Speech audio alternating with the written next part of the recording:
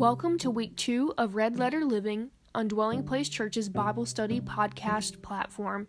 If you would like to join the live conversation, we'd love to have you on Zoom at 7:30 p.m. on Tuesday evenings. For more information, visit our website at www.dwellingplacenc.com. We pray that you're blessed by what you hear today.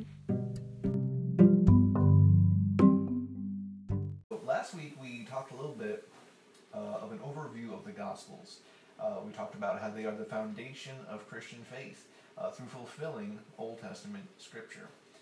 We talked about 4 different perspectives and emphases and priorities and minds that the Gospels appeal to. And starting in the book of Matthew, we find that Matthew presents Christ as King. That's the main point he wants to drive. That's the thing he keeps coming back to, is that Jesus Christ is the Messianic King. He puts an emphasis on Christ's sermons. He appeals to the Jewish mind by prioritizing Christ in fulfilling of Old Testament Scripture. And so, in the way he's trying to prove that Christ is the King, the Messianic King from Old Testament Scripture, is just by saying, hey, it's fulfilled here, it's fulfilled there, it's fulfilled here, it's fulfilled in all these different areas. And so he really drives home that point. And this is also further emphasized through the fact that he cites more Old Testament Scripture than any of the other Gospels. So Matthew's really trying to hit home this fulfillment thing of the prophecies and of the Old Testament, of the prophets and the law and the Psalms and everything, how it all intertwines together and how Jesus fulfilled it. So Matthew builds his narrative around 5 major discourses or sermons that Jesus proclaims. The first being the Sermon on the Mount, then Christ's mission and martyrdom. 3 is parables of the kingdom. 4, teachings on the church. And 5 is Jesus' end-time teaching later on in the book of Matthew. And so, after diving into chapter 1 of Matthew last week, we walked through Jesus' genealogy through Joseph's line, his surrogate father. And we talked about the 14 generations, there being a fulfillment of Daniel chapter 9, and how the 70 weeks and the 490 years from that time, it lines up right with the time when Jesus came, and that prophecy was fulfilled out of Daniel 9. And we also talked about the genealogy code, that if you take all the names in the genealogy in that place, it actually makes a story, a salvation story. And it's very just interesting just to see that, and it's not totally perfect, but it works, and it's really cool to discover. And then we talked in verses 18 through 24.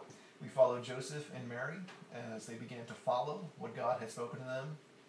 And again, we see Scripture fulfilled, and we see a remarkable level of faith and obedience on Joseph's part, as well as Mary. That Mary had the faith to believe the angel of the Lord and say, be unto your maiden as you have proclaimed.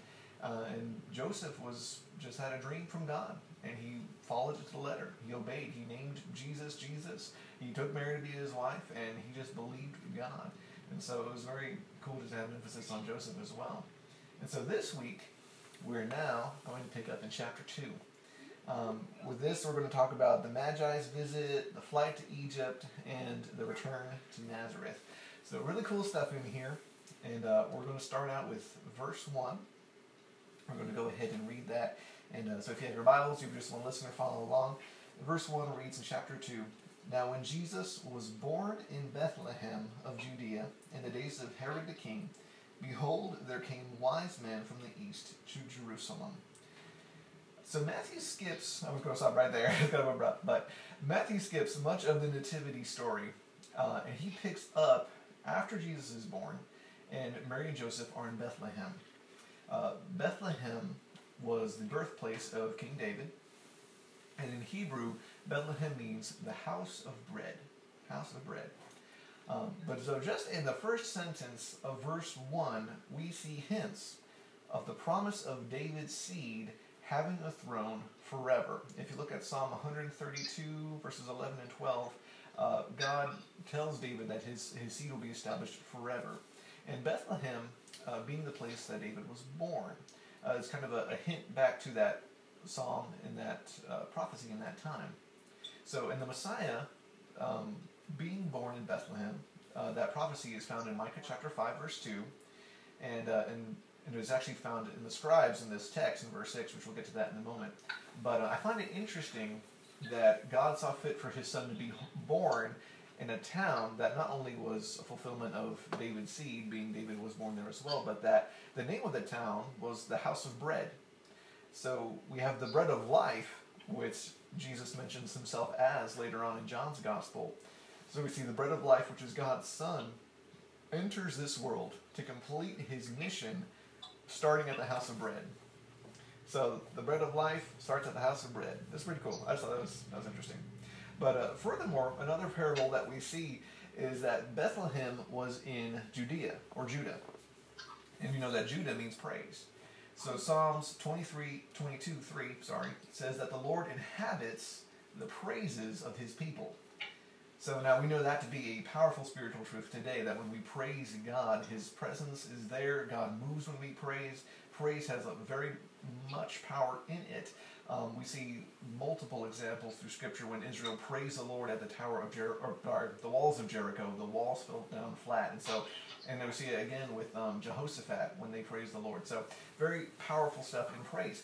But with the Lord inhabiting the praises of his people, we actually see that in just the language of the text that is used here.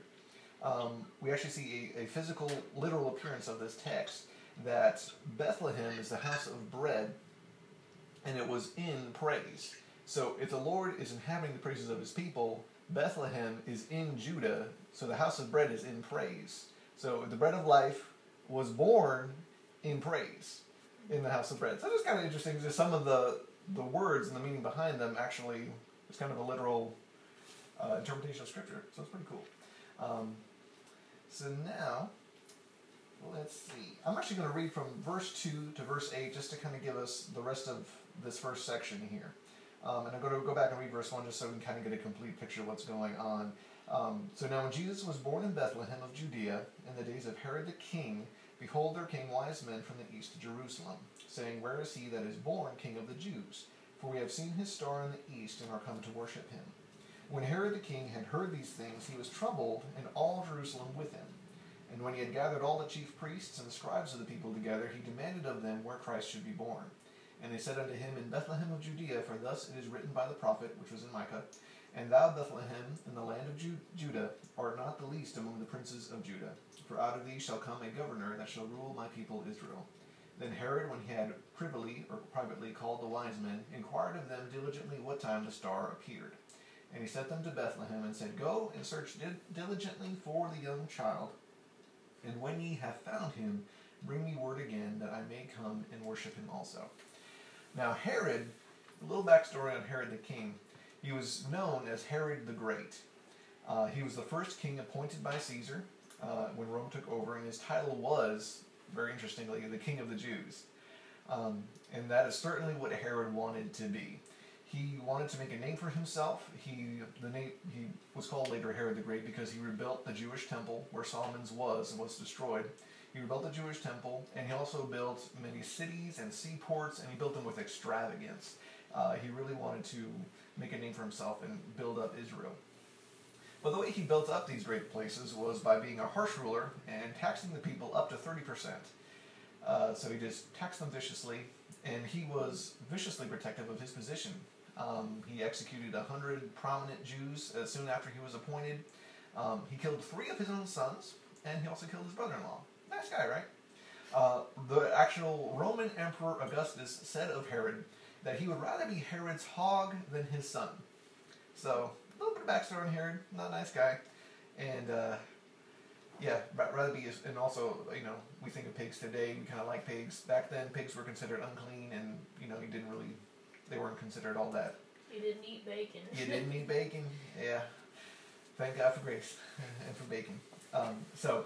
King Herod ruled around 37 horrible years, and as we know in Scripture, he ordered that the male infants in Bethlehem to be slaughtered on account of there being a possible threat to his reign, which we'll find that in verse 16 coming up. So Herod was someone that no one wept at his funeral. He passed on, and they were glad of it pretty much. But learning of Herod, I'm reminded of the words of the missionary Jim Elliot, who was a missionary to the Amazon jungle, and he was martyred for the work of the gospel. He once said that he is no fool who gives what he cannot keep to gain what he cannot lose. He is no fool who gives what he cannot keep to gain what he cannot lose. And I think Herod tried to keep what he couldn't keep, and he lost everything that he had. So in our lives, as we give our lives to Christ and we give what we cannot keep, then we gain eternal life, which we will never lose. And we gain eternal hope in him. So this is who Herod was. Coming to the last part of verse 1, it says that wise men came from the east to Jerusalem. And you know that Jerusalem is the capital city of Judah. And wise men originally were the priestly caste among the Persians and the Babylonians. Some theologians think that they maybe came from Arabia, but they were royalty, they were nobility, they were upper-class people, experts in the study of the stars. And it is unknown the star that brought them to Jerusalem, whether it was natural or supernatural, but whatever the phenomenon was, it certainly got their attention, enough to where they traveled a great distance to come to Jerusalem. And the scripture doesn't also tell us how many wise men there were. We traditionally have 3, given that scripture mentions the gold, frankincense, and myrrh, 1 for each wise man. So that's kind of a traditional thing. But the wise men end up telling Herod, "Where is he that is born King of the Jews? For we have seen his star in the east and are come to worship him." Though highly likely these men were Gentiles, right? They weren't Jews. They didn't follow God in the messianic sense. They still shared in the messianic hope of the Jews. They believed that God was going to send a Savior for the world. And they came and they wanted to worship the one who the star is leading them to. By worship, some kind of commentated that it was more of like a homage to a monarch, that they kind of believed Jesus to be more of a king. And so by them meaning worship, it meant more of them just wanting to pay homage and honor to the new king who was to rule the world. But also, it could have been that they really believed Jesus to be a deity. They believed him to be God. And so there's kind of 2 schools of thought on that, but what Scripture tells us is that they worshipped. They prostrated themselves. They gave gifts. And we see that God used it specifically for a purpose. So they come to Herod, and they really think that basically everyone in Jerusalem knows that there's a new king in town. They said, hey, we just showed up. Where's the king at? And Herod's like, there's a king? And so we find Herod kind of freak out in verses 3 through 5. And said, Herod heard these things, he was troubled, and all Jerusalem with him. So I can imagine that it was something where people were running around crazy. Herod is going frantic. I could see, this is just me, I don't know, but I could just see the wise men quietly put off in a room, being entertained and refreshed, and Herod is just completely trying to figure out what's going on. And it says that he gathered all the chief priests and scribes of the people together, and he demanded of them where Christ should be born.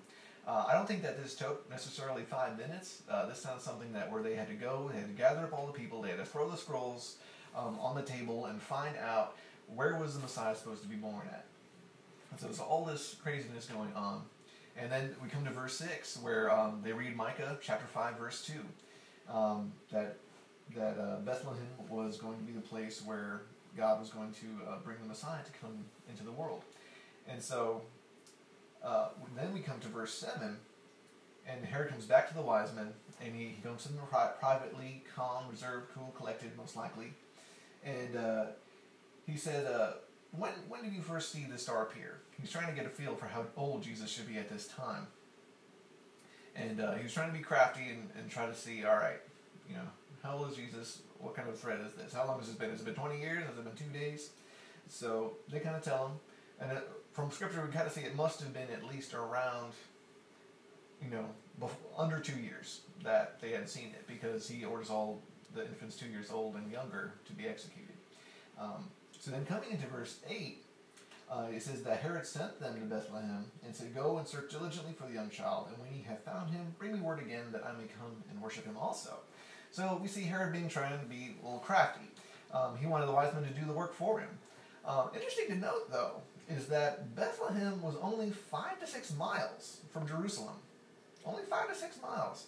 So I actually Googled that, and that is about an hour and a 48-minute walk. So they didn't really have to go that far. That's 5 or 6 miles. So we're not really sure why no one went with the wise men. We don't know if it was very late. Herod could have sent a whole escort with them. but we see that, apparently the wise men went by themselves, and Herod just said, "Hey, go find him." And from what we can tell in Scripture, it looks like the star appeared initially, which led them to Jerusalem, and then they must have not have seen it, or it was daytime, because if they had seen it the whole time, they would have just went right to Bethlehem and circumvent Jerusalem altogether. But then we see, coming up in verse 10, but let me get to verse 9 first, that it says, "When they had heard the king, they departed, and lo, the star which they saw in the east went before them, till it came and stood over where the young child was. And when they saw the star, they rejoiced with exceeding great joy." So, them being exceedingly joyful had to be from them seeing the star again, and not only seeing it, but actually having it to be in enough view where they kind of were able to pinpoint the exact house. So they must have at least been traveling pretty late in the evening enough to see a star. And it was bright enough, large enough to where they knew exactly where to go.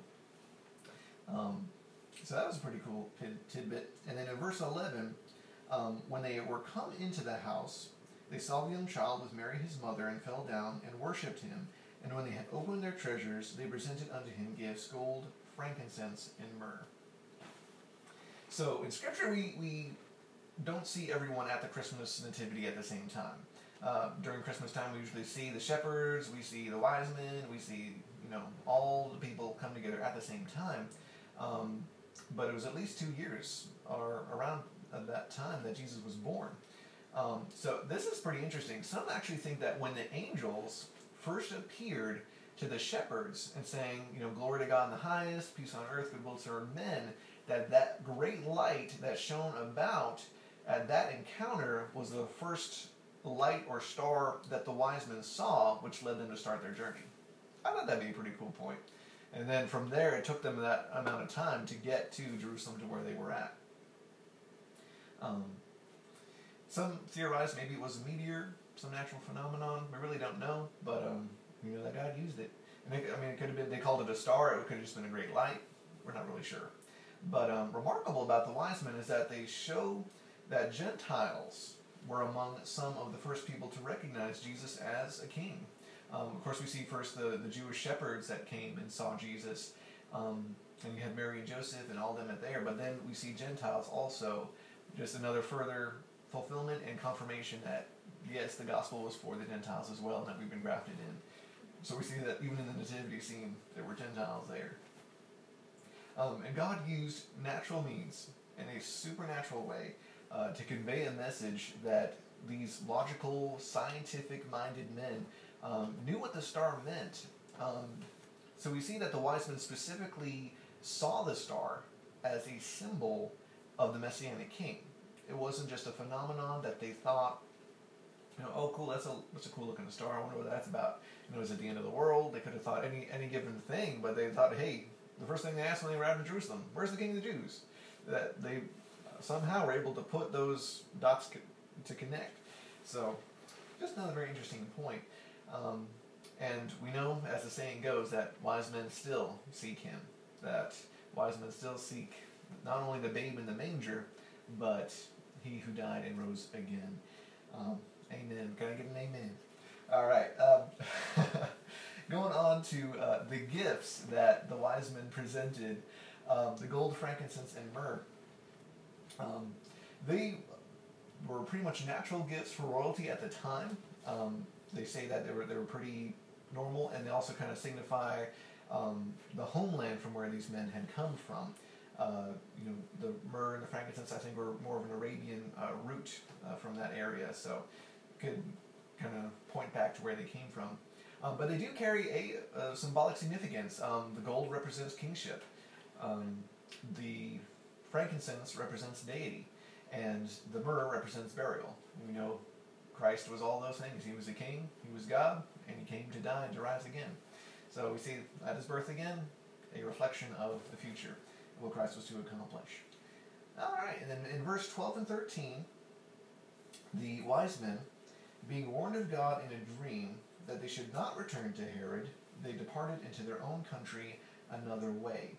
And when they were departed, behold, the angel of the Lord appeareth to Joseph in a dream, saying, Arise, and take the young child and his mother, and flee into Egypt, and be thou there until I bring thee word, for Herod will seek the young child to destroy him. So God really used a lot of dreams so far. He used some dreams with Joseph, and he uses dreams with Joseph again, and he's using dreams with the wise men. So God's really using a lot of dreams at this point to get his point across. So even though the wise men were ignorant of Herod's plot, his schemes, his craftiness, I mean, they were going to go back. They didn't have any idea about it. But when God warned them, they were like, okay, we're not going to go back that way. So they go another way, and they listen to the dream of the Lord.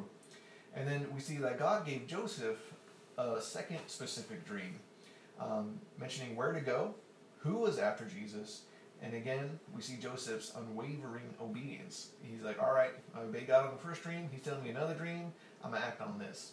And God was very specific to give him direction in those dreams. And God will give us specific direction too when we ask him for it. And so it's a wonderful promise for us. Going into verse 14 and 15, it says that Joseph, when he rose after the dream that God gave him, he took the young child and his mother by night and departed into Egypt. I really want to think that it most likely was the same night that the wise men had found them. He just got up everything and fled to Egypt, and was there until the death of Herod, that it might be fulfilled which was spoken of the Lord by the prophet, saying, out of Egypt have I called my son. Now, going into Egypt had a fairly large group of Jews who lived in the area. It wasn't just Egyptians or anything like that. There was actually a pretty significant Jewish population there. And Joseph and Mary would have been able to stay there relatively easily. They would have been welcomed in by their people, by the other Jews in the area. And we see now why God had sent the wise men. They needed provision. They needed money.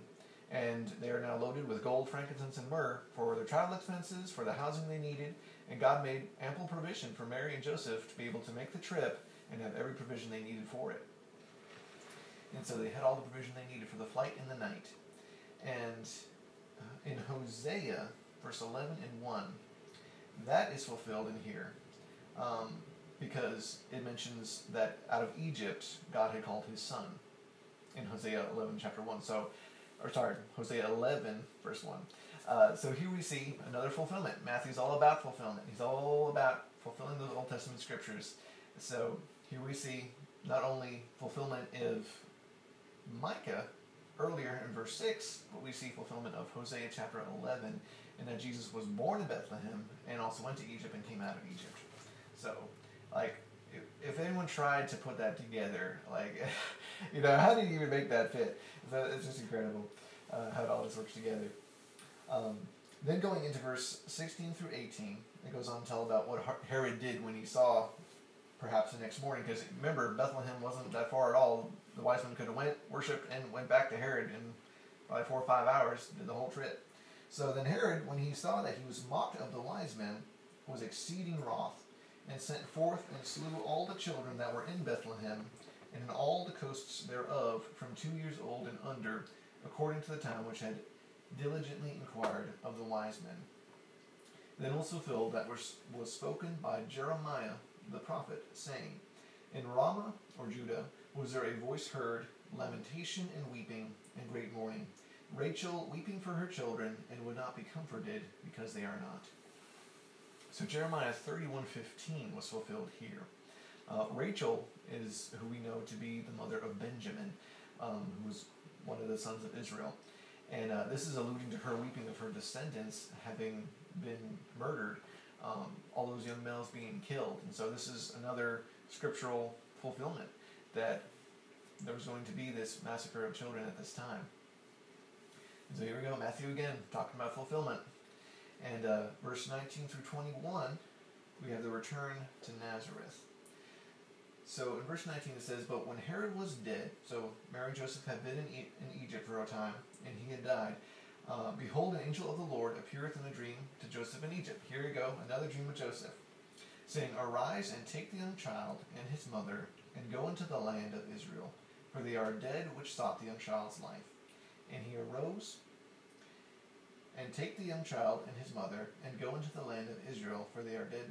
Oh, sorry, I messed my page up. Verse 21. And he arose and took the young child and his mother, and came into the land of Israel. But when he heard that Archelaus, which was Herod's son, did reign in Judea, in the room of his father Herod, he was afraid to go thither. Notwithstanding, being warned of God in a dream again, he turned aside into the parts of Galilee. And he came and dwelt in a city called Nazareth, that it might be fulfilled, which is spoken by the prophets, he shall be called a Nazarene. Now this is very interesting.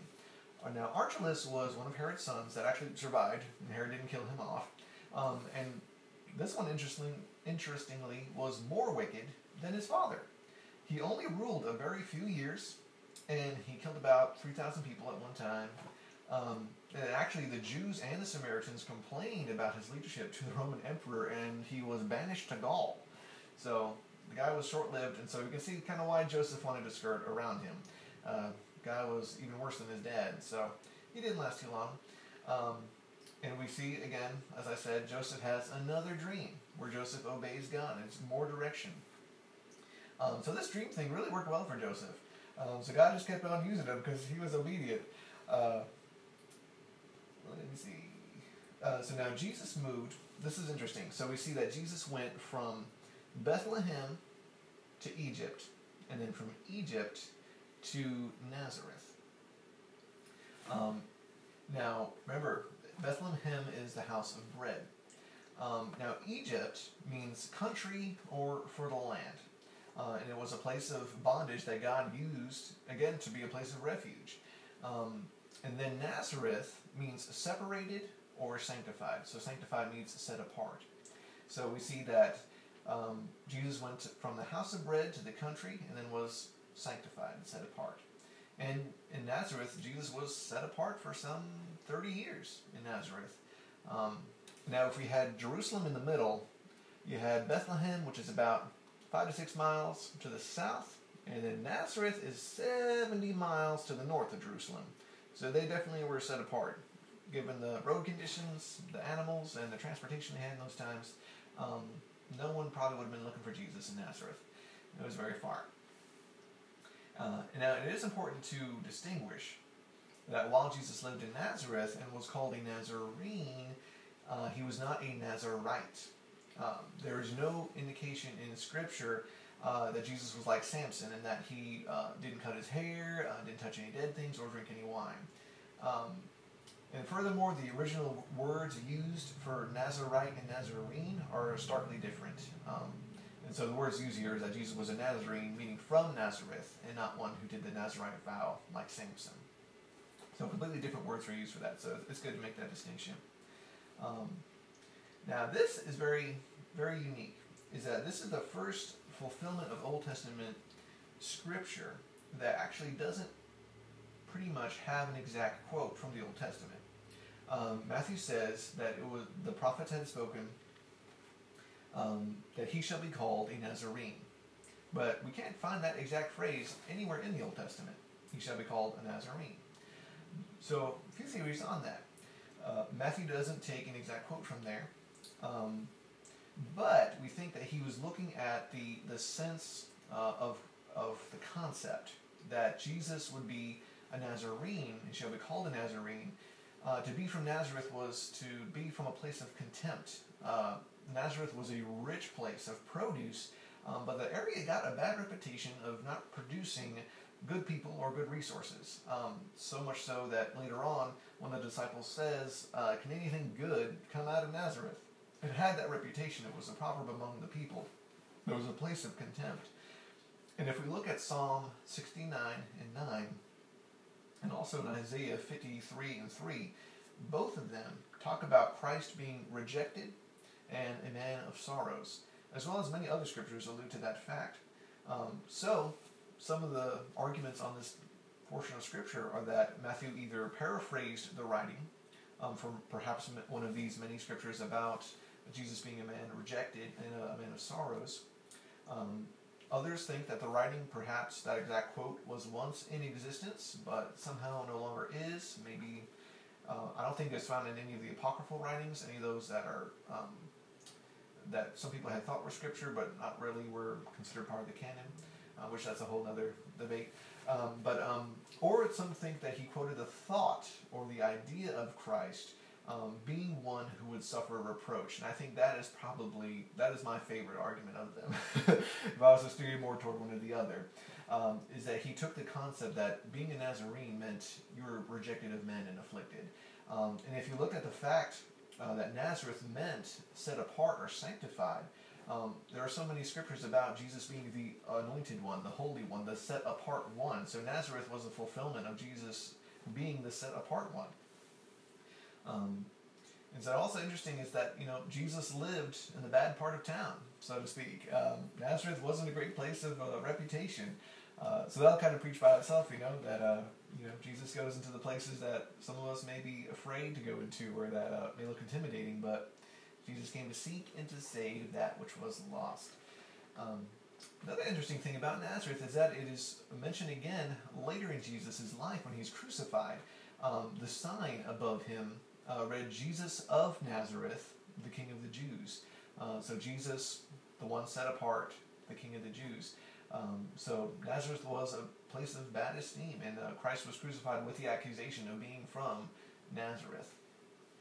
There's also a beautiful representation of Christ being separated and the sins of the world being set upon him, that those who were reproached and those who are the unloved, that Jesus likened himself as to one of the outcasts, of one of those who no one else liked. And he took the sins of the world upon himself and paid the price for our sins. So it's kind of a beautiful symbolism there. So we see this kind of, again, it's a fulfillment of the Old Testament, but in a different way or thought than as before, of being a direct quote of fulfillment, which we've seen a lot of till this point, and just only in Matthew chapter 2, and we've seen a whole bunch. So looking after this, the Magi's visit, the flight to Egypt, and the return to Nazareth, a few thoughts I would like to share about this chapter are that the wise men, they searched so hard for Jesus, and they journeyed so far, but after they worshipped him, what happened to them? We don't really hear them much mentioned anymore in Scripture, and so they acknowledged the babe in the manger who was to be a king, but were they the kind of people that today we would liken them maybe to the people who'd only go to church on Christmas? Or were they that kind of people who, think that, if I give Jesus my gifts, or I give him a sample of my time and my effort, will that win my salvation? Or, so we don't know. They went on their way. So they sought the king, but did they have an expectation that was anything different from him as being a savior? What was their view of Jesus? And actually in the book, Ben-Hur, which is a fictional account of a man living during Christ's time on earth, actually has one of the wise men called Belteshazzar talk to Ben-Hur, the protagonist in the story, by saying that a king's gift would save Israel from Rome's rule, which is what most of the people were looking for. Ben-Hur was a zealot. He wanted Christ to come. He was preparing an army for Christ so that when Christ came, they'd conquer Rome. He was looking at it in a very literal sense in that sense, but he says that a king's gift would save Israel from Rome's rule, but God's gift would be able to save men's souls. And that shifts Ben-Hur's perspective in the story. He begins to look at Christ differently, and he ends up seeing at the end of the story that why Jesus came. That it wasn't just to conquer Rome, but it was to conquer sin, death, and the grave, which is so much greater and so much more of a godly gift. So we all have a perspective of who God is. But we need to learn him for who he truly is and not merely what we expect he should be. I think a lot of people can fall into a trap with this because it's so important to learn who God is from Scripture because our thoughts are not his thoughts. His ways are not our ways. They are higher than our ways. And I think a lot of times we have an expectation of who God should be when really God is so much greater, so much bigger than the box we put him in. And so learning and having that relationship with him is just to learn of who he truly is, and it's just a wonderful thing because he's infinite, and so there's always something to learn about him. So none of us have ever arrived to know everything there is to know about God. So it's a wonderful thing. So in contrast to the wise men who came and then we don't really hear much of them about them anymore in Scripture, is we have Herod. He couldn't be further from God. it would seem. He desired to stifle what God was doing. I mean, here's a man who is put in position by Rome, and in searching the scripture, he's trying to find the prophesied Messiah to kill him. This is not a good dude. He wanted to completely usurp the plan of God. He wanted to rule as long as he could, and he saw Christ only as a threat. He saw him as a revolutionary. So he did not like Christ in the slightest. And it's just crazy that we see these both extremes of men, and that God used both of them to fulfill what he promised. God used the wise men for his plan, for his purpose, for them to bring provision for Mary and Joseph, for them to see the star in the east and to come. And God used very wicked Herod to fulfill Scripture and to work in those ways too. So it's just incredible to see that contrast between the two of them, yet God still had his way. So whether we come to Christ seeking his kingdom or looking to tear it down, God's will is going to happen. So the question is how will we approach him? How will we approach him?